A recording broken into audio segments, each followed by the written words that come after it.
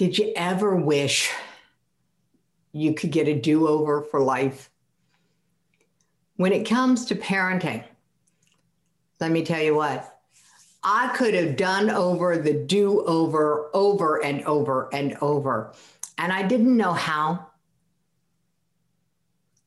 And now, to help us learn how, I've got one of the smartest women I have ever met and somebody who I dearly love.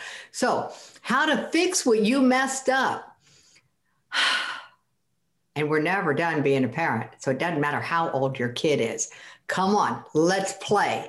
Dr. Marny, do you have the power to turn on your camera and unmute your microphone? Come on into the studio. There you are. Yes, I do. Yay! How wonderful. That's really good. I am well. I am well, and I am very, very excited to have you on the show. So tell me, oh, gee, I want to go there. What's the biggest, hairiest, scariest thing you did today?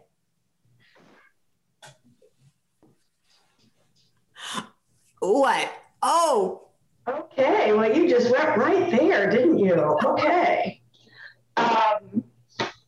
I should expect nothing less. Well, actually, you can pause. You can introduce yourself to everybody. Yeah, we can take it a little slower, but there was just something I was like, I have to ask this question. There are multiple answers to that question, but it's a close tie. So for the biggest, hairiest, scariest things I did today, I had a conversation with my son who's getting ready to start college, and really talking about what was important to both of us about that and how I needed him to step up in terms of what was happening. It. Was one. And it was not the best conversation to have while getting ready to do a talk because, but it needed to be done. It couldn't be postponed. It had been postponed a few times. So, and then the other thing was, getting ready for this, because as you know, I'm formally launching this new aspect of my business about the parenting do-over. And while it's something I've been developing for 10 years and actively doing myself for 10 years, and like you, I could do it over and over and over and over again. And I already want to do over the conversation I had today, although I'm very proud of the conversation I had. Getting ready and getting the guide that I'm putting together for this talk to share with people was a big, hairy, scary deal. Getting it all down onto paper and organized, and I will say that I'm pretty proud of how it came out. Awesome.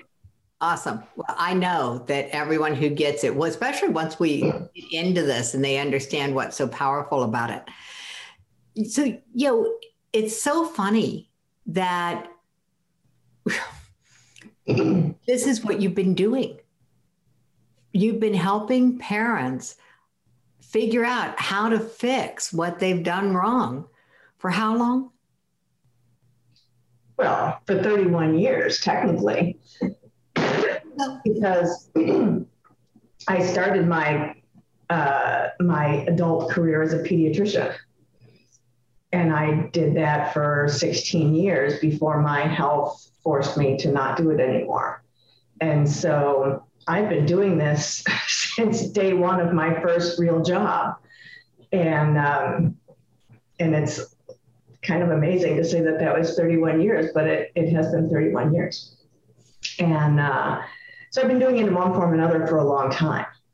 And I learned the very hard way that I didn't really have the tools to help people do it successfully, or to do it myself successfully through my pediatric training.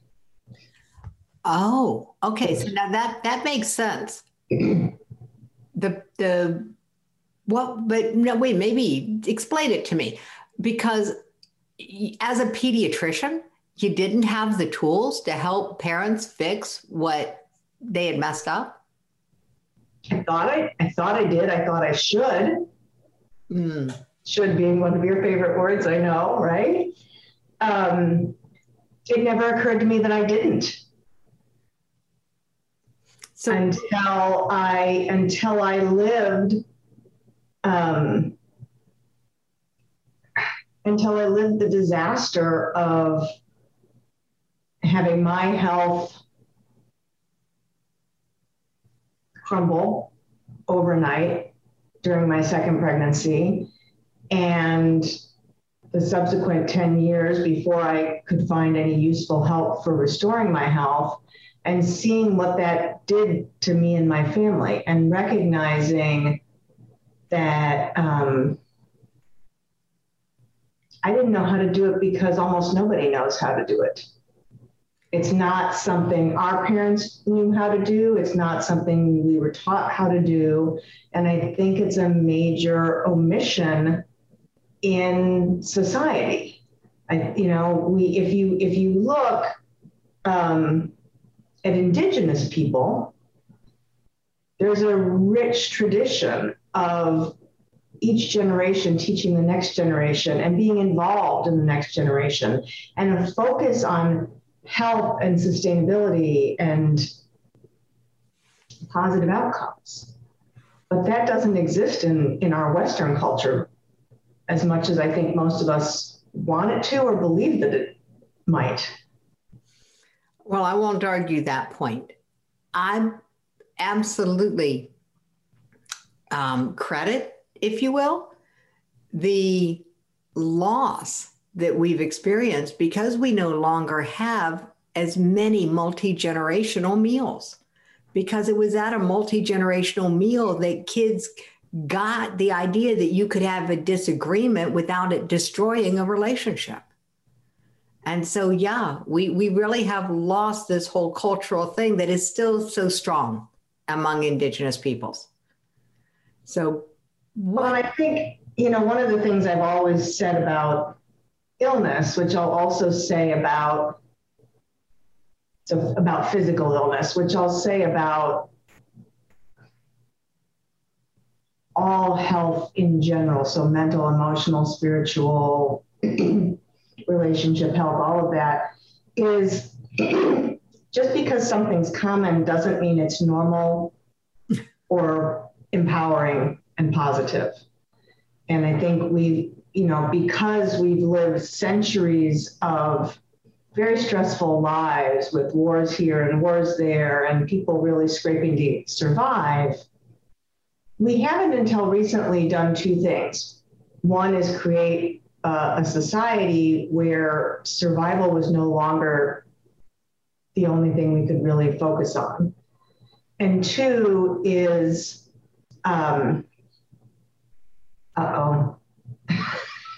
train of thought slipped away. It'll come back.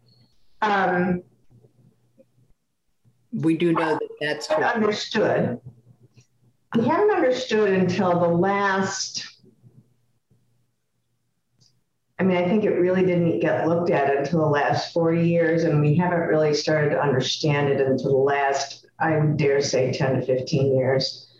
The effect of trauma on children and how long lasting that is, and how we can't just get over it. And this is where the parenting do-over really comes in, is understanding what are the many different things that cause us trauma. And I'm not talking about the big, huge traumas that our minds go to. I'm not talking about war and abuse and fires or death of a loved one. I'm talking about the little daily cumulative traumas. These are called the little t traumas in the language of trauma and from the adverse childhood events study. The things that adults think, the things that we think we ought to be able to shake off, but which most of us don't have the skills to shake off. And if we don't have the skills as adults, kids don't have the skills. We can't teach our kids what we don't know. Yeah, they can't catch it from us if we don't have it. Yeah, got it. Okay, so the power of understanding the little t traumas without going off too much into the science, the ACE program, the Adverse Childhood Experiences, shed a big light on the fact that adverse doesn't have to be major things. It really are the slings and arrows of daily misfortune. And so we accumulate them. And as parents, sometimes we cause them. And it doesn't have to be big things. Again, I agree with you, it doesn't. The constant correcting of our kids in the service of helping them understand the world, helping them learn a new skill. This constant correction can build up these little t traumas as well. And I didn't know that. Well, there's so many things that can, and I say that, excuse me, I hold that all good parents mess up their kids unintentionally. And we frequently don't even know we're doing it. But it happens. And it happens because our parents did the same to us, again, unintentionally. Another thing I hold is that everyone does their best in every circumstance with the skills and tools they have and with the level of resourcedness they have in that moment. So we can all use more skills and more tools.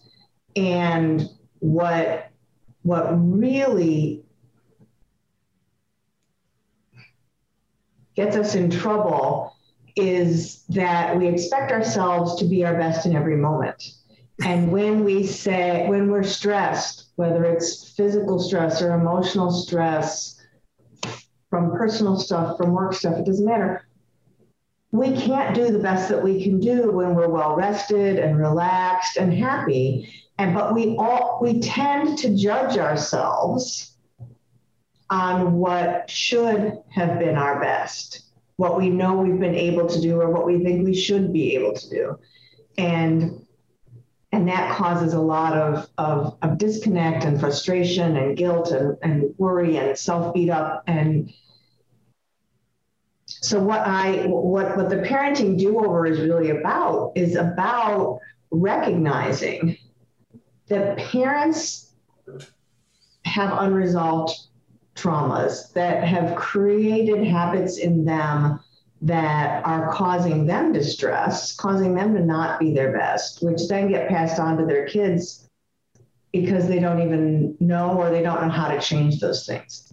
And so my goal is to help people get the skills and the tools and know how to have themselves be more resourced in every moment.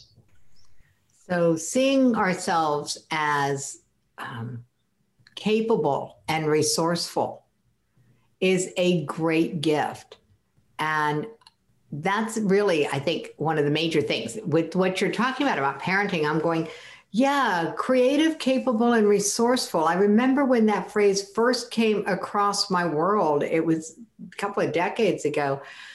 And I think it was from the book Nonviolent Communication, if I'm not mistaken, that if we started viewing other people as creative, capable, and resourceful, we could stay out of trying to fix them quite so much. I didn't get that I was supposed to apply that to myself as well. So I've had to do some do-over work on myself. This idea of generational unresolved trauma, that our parents had their own unresolved, and they could be tiny traumas. They could be not just little t's, but tiny t's. But they're cumulative, and we're passing them down, is what I'm getting from you. It sounds like we're passing them down. I think the bottom line is they get unintentionally passed down until we become intentional about not passing them down. Got it. Okay. So right? unintended. The default is that they get passed down until we're aware of them and make a conscious effort to address the situation. All right. So we are now in the world of aware, because everyone listening to this is aware that there might be something they've messed up that they want to now get a do-over on. So if somebody's aware that there's something they want to do over, what's the first step in a do-over? Well, the first step truly is awareness. Yeah. Well, after that, right? I mean, yeah. But you know, the first step is assessing. You know, really understanding where you are and where your family is and where you want to be instead, what you're aiming for, what you'd like to see be better, different, presumably better. Yeah, I was going to say that's pretty much a big stop. So I'm going to pause just to unpack that a little bit, because I can hear my brain wanting to dismiss this conversation. And I think it's a really important conversation. The idea that every parent has things that they would do over if they could. I think that that's part of the parenting dilemma. There are the moments that we weren't fully present, things we just, and again, we're not necessarily talking about the big stuff here. We're talking about the little stuff. So every parent has things that they might want to do over. And even if they're aware of that, they may not understand why it's important to do that. So let's deep dive there for just a minute. What are the problems that show up if parents don't address the things that they messed up? Yeah, the problems that show up are wide-ranging and really significant. And that was one of the things I really put a lot of thought into in creating my guide. And in making that list, I also came up with a beautiful process for how parents can assess whether they really wanted, why they would want to do a parenting do-over. Yeah, that's why did they want to do a parenting do-over? I had part of me, my brain is going, I had a rough enough time parenting the first time. Why would I want to do this over again? Well, and let's be clear, we're not doing it over again. We're not going back. None of us want to relive that. Oh, right. But, and we can't, we don't have time machines yet, so we're off the hook.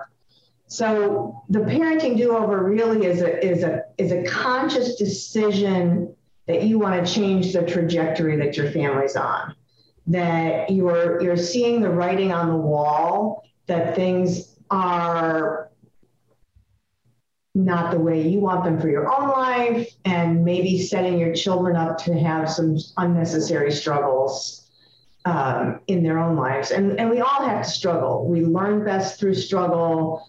The struggle is inevitable, but we don't have, we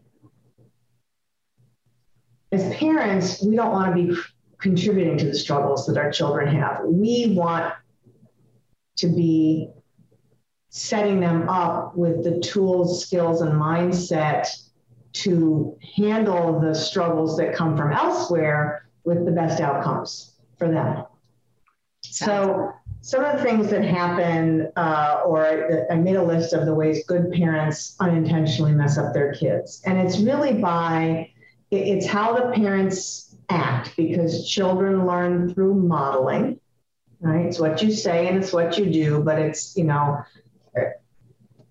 what you really say, not what you tell them to do. So some of the consequences are your kids developing unhealthy eating, sleeping, and exercise habits that set them up for higher risk for health problems, physical health problems. Got it. Your kids may develop negative self-talk patterns and end up bullying themselves or bullying others.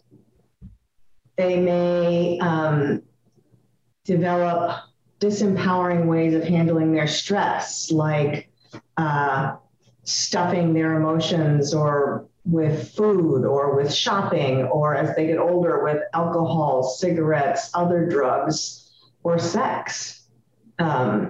They could increase their risk of suicide, very, appropriate for what we're the topic of the show here. They can learn to react to their emotions instead of feeling and considering the significance of their emotions and responding to a situation. They can learn to stir up drama that causes a hornet's nest of problems all amongst them. They can develop unconscious beliefs that they're not lovable, not smart enough, not good enough, etc. Or that the world is a scary, unsafe place. They can learn, sorry? There's a lot of consequences. There are a lot of consequences. They can learn that their achievements and accomplishments are more important than who they are and their passions. They can learn to be people pleasers, that it's only safe to do what other people want and expect of you. That's one of the biggest things parents inadvertently do, is pressure their kids to do the things that parents think are important in life without taking into account what each child's gifts and talents and purpose are. And they can, fail to develop healthy relationship patterns and therefore get themselves into all sorts of misery down the road. So, and then that's a big list. It's not comprehensive, but I think it wow. It portrays the gravity of the situation, and it's not to depress or overwhelm parents with guilt in any way, but it is there to highlight how important the parenting role is in ways that we really don't talk about in society, and ways we aren't taught to have a positive instead of a negative impact about. Yeah, it's really true that we're not taught the impact that our actions and choices and our modeling has on our kids. I mean, it's do as I say, not as I do is the joke. I mean, it was the way of being raised, and then it became the butt end of a lot of jokes. And the reality is we're still doing it to our kids. Mm-hmm. We're still doing it. We're saying, don't pay so much attention to what I've done. Go do it this way. And what you're saying is that that's probably creating more problems than it's solving.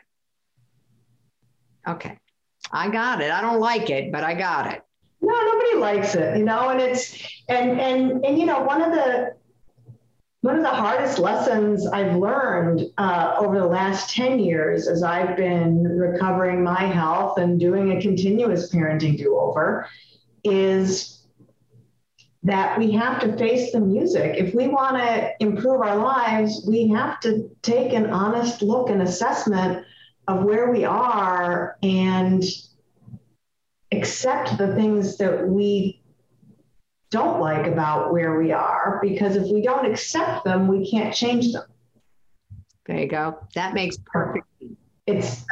It can be very painful at first. And, I don't generally like the saying, no pain, no gain, because I think it often pushes us to actually cause the very problems I want to solve in the parenting do-over. But if you are a parent and you're not thrilled with where your own personal life is and with the results you're seeing with your kid, in order to change that, you have to be willing to briefly experience the pain of the reality of where you are so that you can start to make different choices and move to where you would prefer to be. Okay, so thank you for addressing that, because when we talked about the first step being awareness and the second step being assessing, I appreciate that you put the qualifier It's a temporary discomfort around when you look at what you might want to do over. It's going to be uncomfortable, but it's not going to be permanently uncomfortable. Cool. All right. I feel a little reassured. And one of the things I love about the parenting do-over is that each step you take to what I call unmess up yourself and your kids makes the next step easier and the next step easier and the next step easier. It's a self-fulfilling positive process. And it's hard to go back. Like once you've seen, once you've seen the difference that these changes make, you're not going to be willing to go back to the messed up way of doing things. Got it. That permanently improves the quality of your life, which by default permanently improves the quality of your kid's life. All right. So there we go. Now the pain is already less because we're talking about something that makes a permanent difference in the quality of a relationship. Mm-hmm. And at the end of the day, isn't that what we all want? We want our kids to succeed and we want them to stay connected with us in the process. We want to be able to maintain a relationship. And I hear story after story of the kids who are successful as they grow up and totally disconnected from the parents.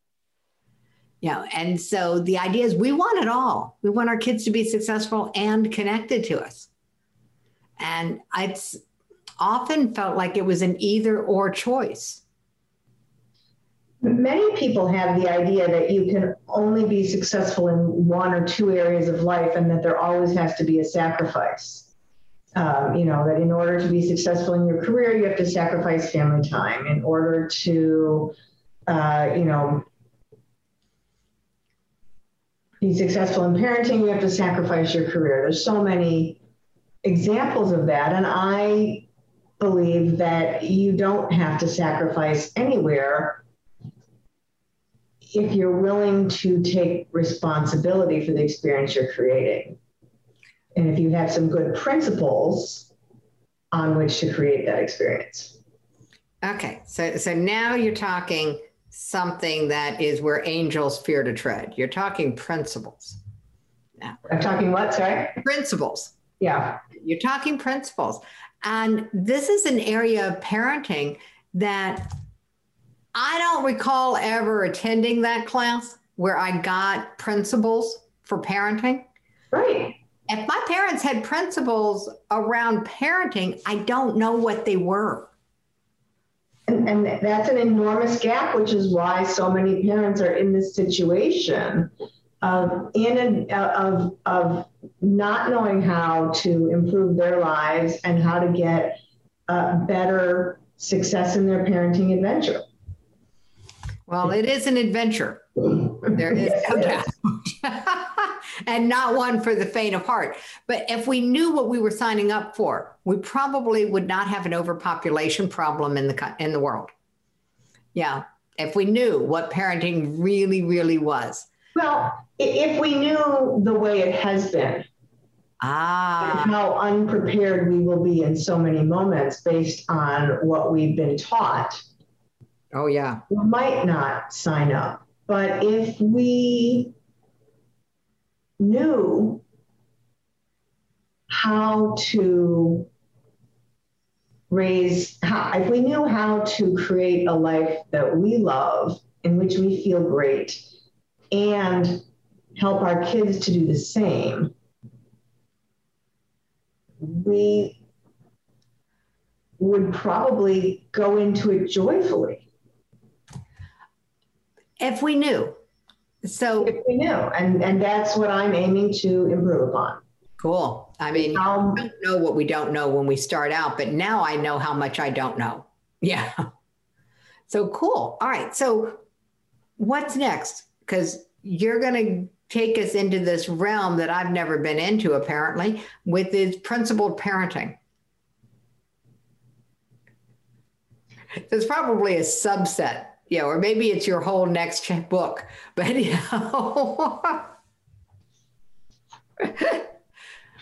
So how do you do a do-over? So how people do do-overs is different for each family. But what I've found in doing this myself and in working with people on it, because I've had a functional medicine practice for the last 9 years, and functional medicine is the branch of medicine where you're looking for the root causes of health problems and addressing those in order to restore health, rather than using surgery and pharmaceuticals to maintain an illness.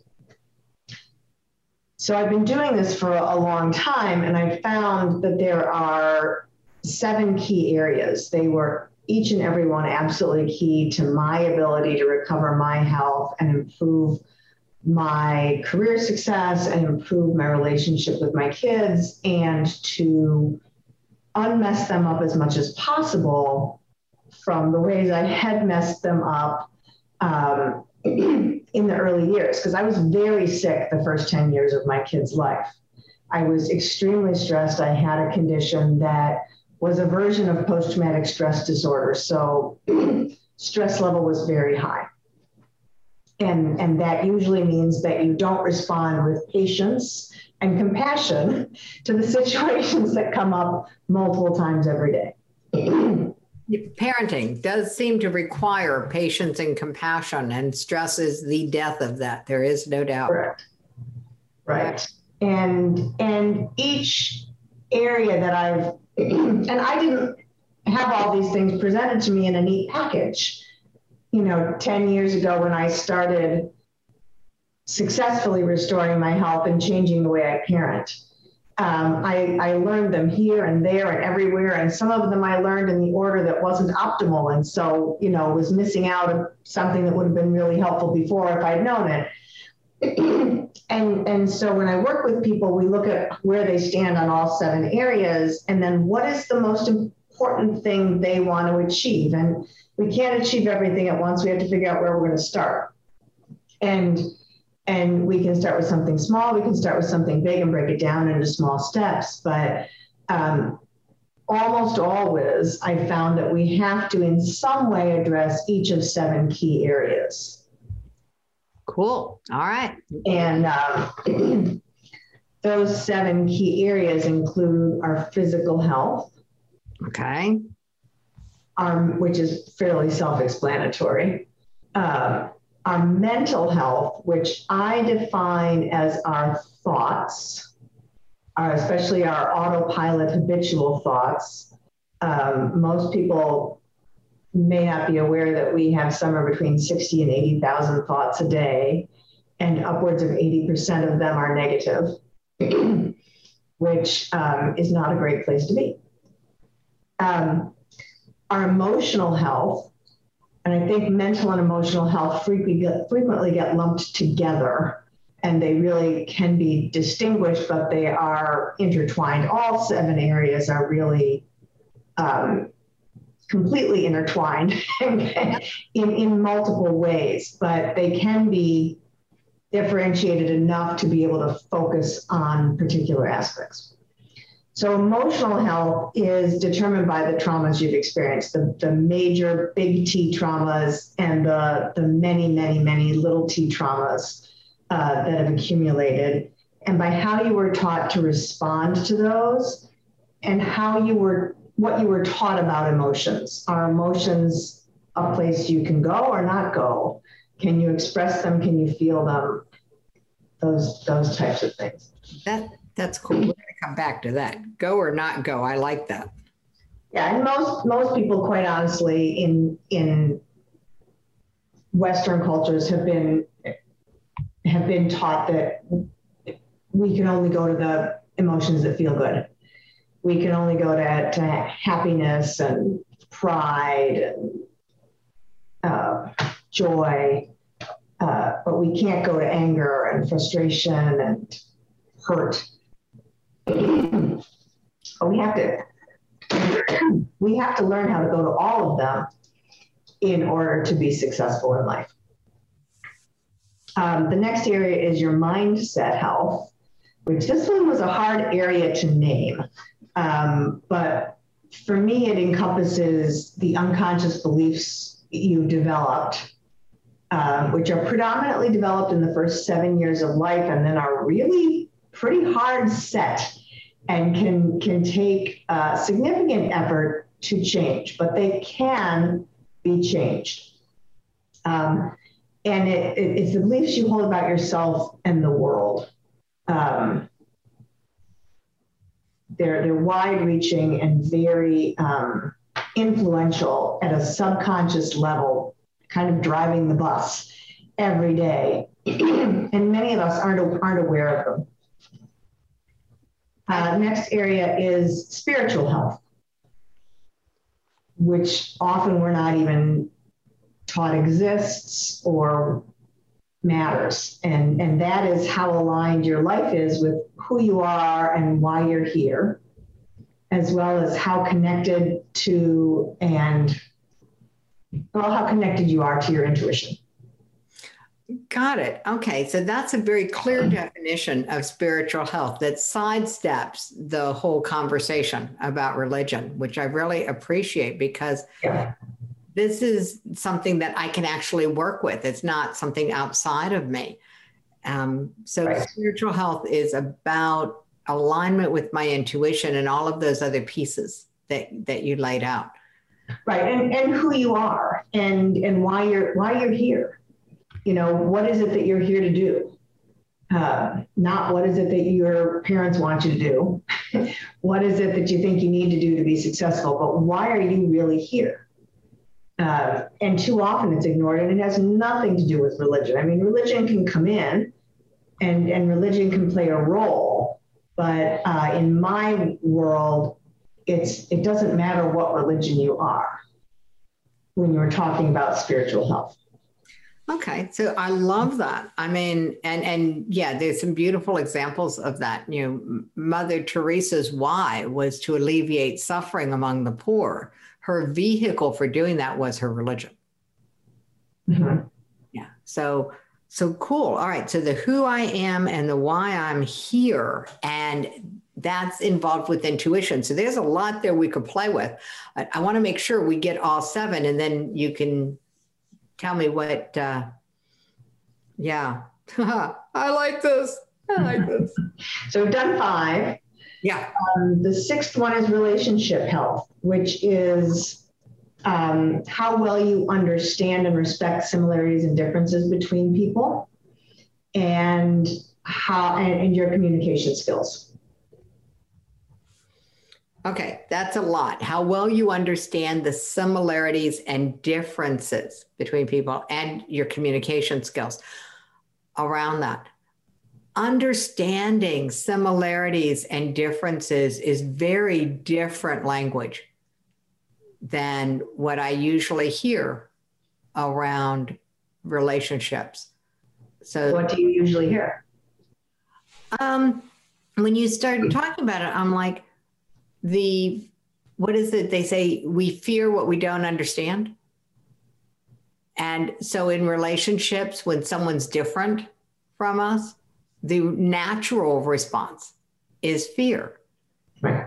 And so this sounds like the instant magic wand kind of cure almost, is if I understand the similarities and differences, all of a sudden I'm no longer afraid. Right. So, we have basic similarities with, each of us has basic similarities with every person on the planet. Mm-hmm. And we also have vast differences based on a wide variety of things. And when we understand how those play together and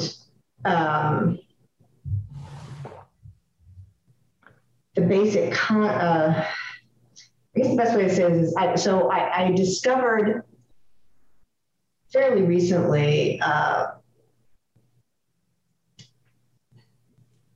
relationship understanding tool, a social structure process or categorization that has really turned my world upside down in a positive way. And it's way too much to get into here. But but it's based on ancient principles and shows how there are different personalities, what makes them up, how within one personality there can be myriad different permutations. So it's not putting you in any sort of box. How the personalities relate to each other. And particularly how couples will tend to be one each in a pair of personalities that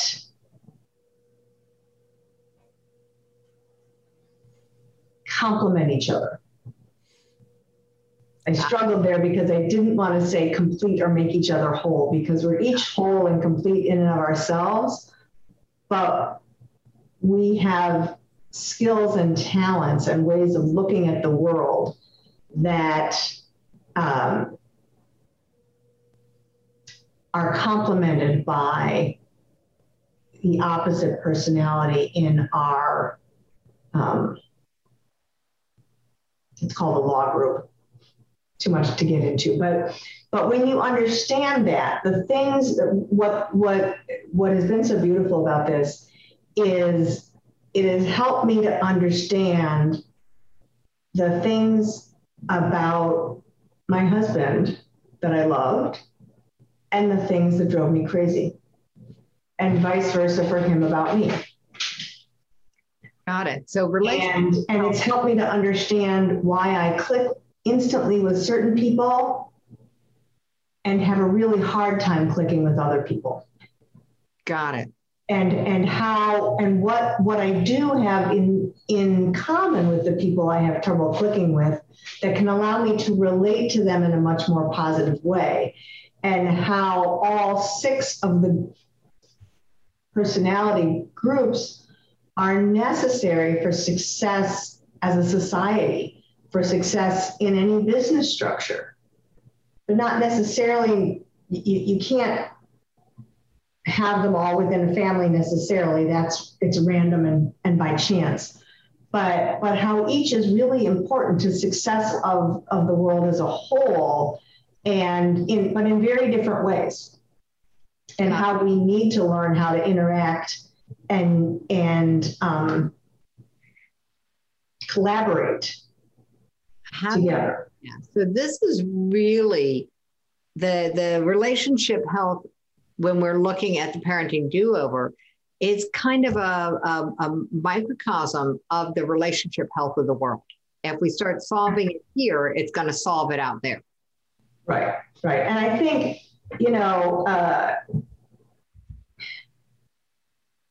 most parents who have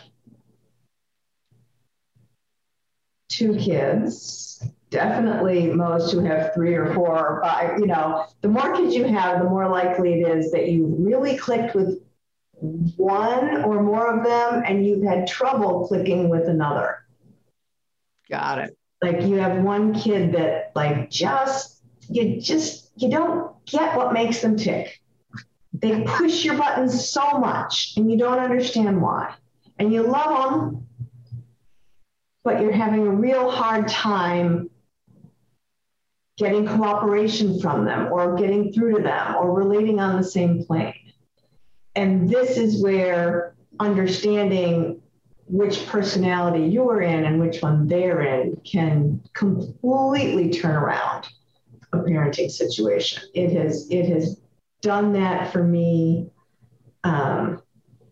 this year as a parent, and also as a daughter and a sister. It's turned it around for me amazingly. So it's a very important aspect to help us stop banging our head against the wall. Yeah, important, because you can get a sore head. All right, so physical, or a concussion, even worse. Yeah, okay, I got some hard-headed siblings. I get this.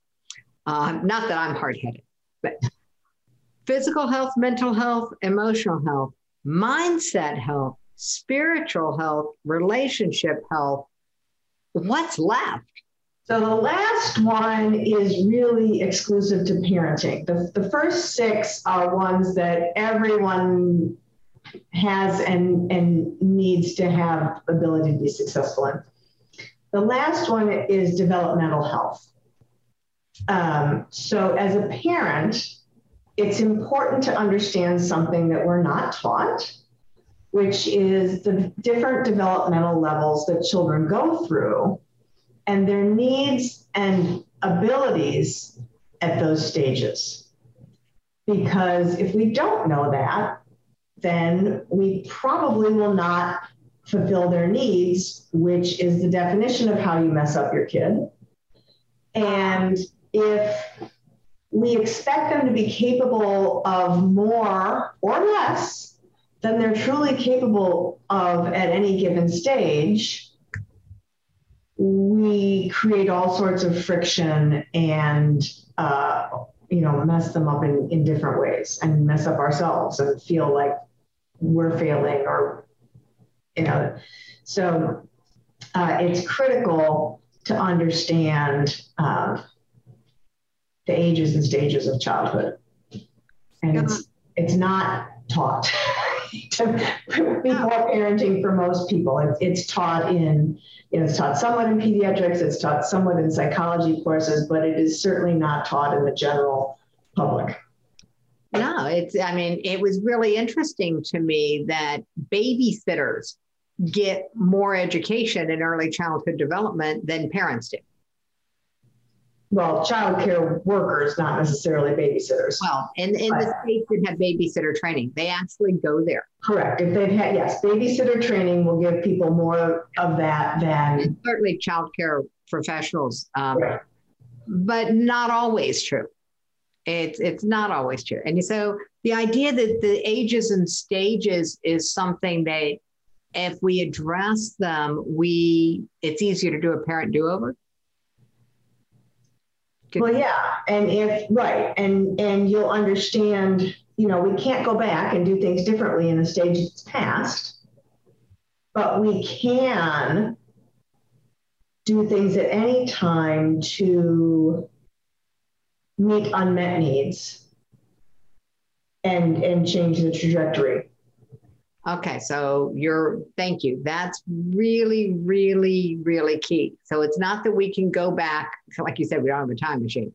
Can't go back and change what we've done, but we can start where we are and start meeting the needs. And so thank you, by the way, for all of this. Let's see. What I wanted was to have a quick thought, and it took off on its own. So I'm going to come back to it and go, oh, I know what it was. For anybody who wasn't able to keep up and take notes, take heart. Yeah, because that's why we mentioned the guide earlier on. That guide is for everybody who's on this call. And I can't thank you enough for bringing that information into this realm, Dr. Marny, and putting it into a guide that walks parents through these 7 areas. And so thank you, Katie. So it's in the chat box for everybody. 7 keys to a successful parenting do-over. And I'm going to speak for me. I'm going to be reading this guide. My kids are older. We're not going to out them for how old they are. I've got grandkids taller than me. That's a clue. Yeah. So this is hope for the chronic discomfort that we didn't parent perfectly. So and we can't parent perfectly, and we can almost always do better. And I think I want to address what you said about the age of your kids and grandkids, and the parenting do-over. I think it's safe to say it's most impactful when your kids are still at home because they're young enough that they should still be at home. Age appropriate home still. Got that. Okay. Yeah. So it's most effective done earlier because you will have had less opportunity to mess them up, therefore there'll be less to unmess up, et cetera, right? And the parenting do-over is as much for you as it is for your kids. And it will positively impact your kids no matter what age you are or they are when you take it on. And if you're a grandparent, it will positively impact your grandkids if you do it, regardless of whether their parents do it or not. Obviously, I hope obviously, if both you and their parents do it, it will impact the kids more. But the mere fact that a grandparent is taking these efforts is a great modeling that you can make positive changes at any age. And it shows that, you care enough about your kids and you recognize that, you know what, I didn't know as much as I wish I would have known. So I'm going to pause you long enough to put something into place here, because we had a question in the chat that I can't answer, and you're going to have to just really quickly walk this if you can. She's about neurodiversity with ages and stages. So I'm just going to ask it this way. Is there a way of addressing neurodiversity in ages and stages that's in the guide, or is it a separate conversation? Let's just get clarity on the conversation. It's not addressed specifically in the guide, but what is addressed specifically? So Valerie, can you be a little more specific in the chat? Valerie's going to have to take that into the VIP to have that conversation because I'm not 100% sure what she means by neurodiversity. I'm imagining that she means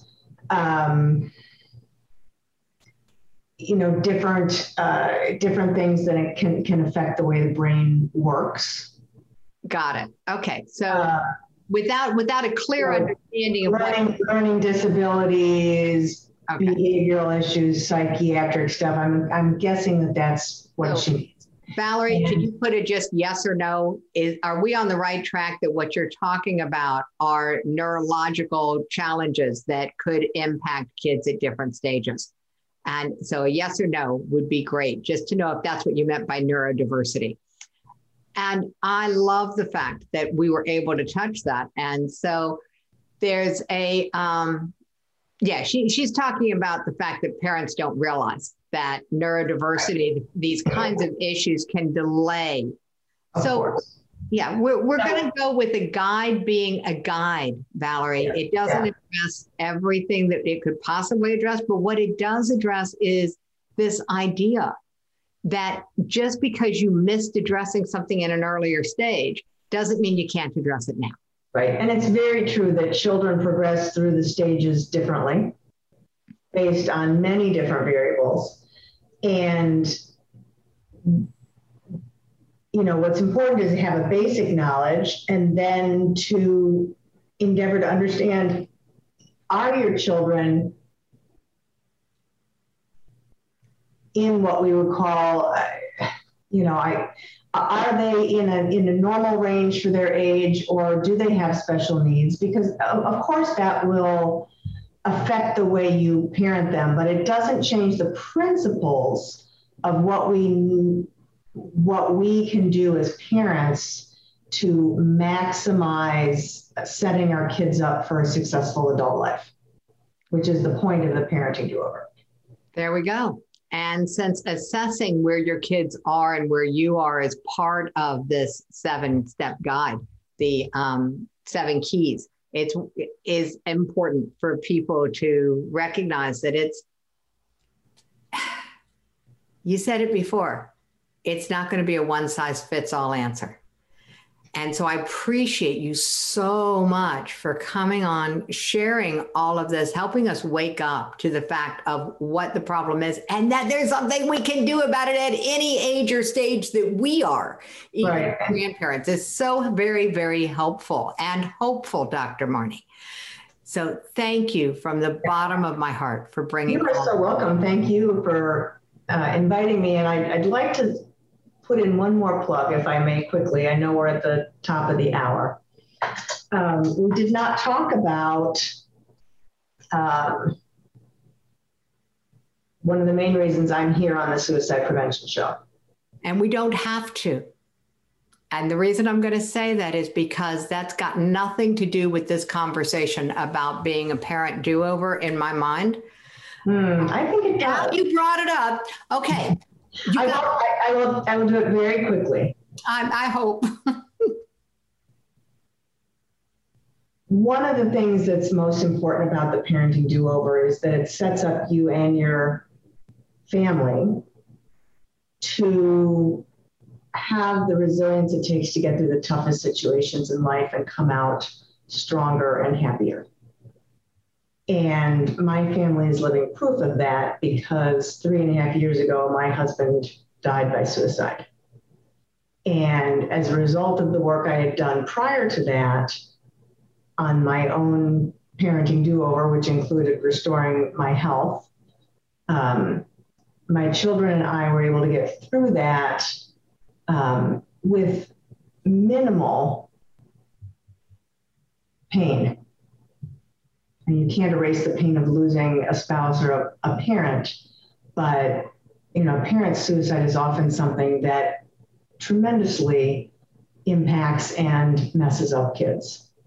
And, granted, we're only 3.5 years out, but there's been, my kids are thriving. And they have not had the common trajectory that so many families have in that circumstance. And so the parenting do-over is not just about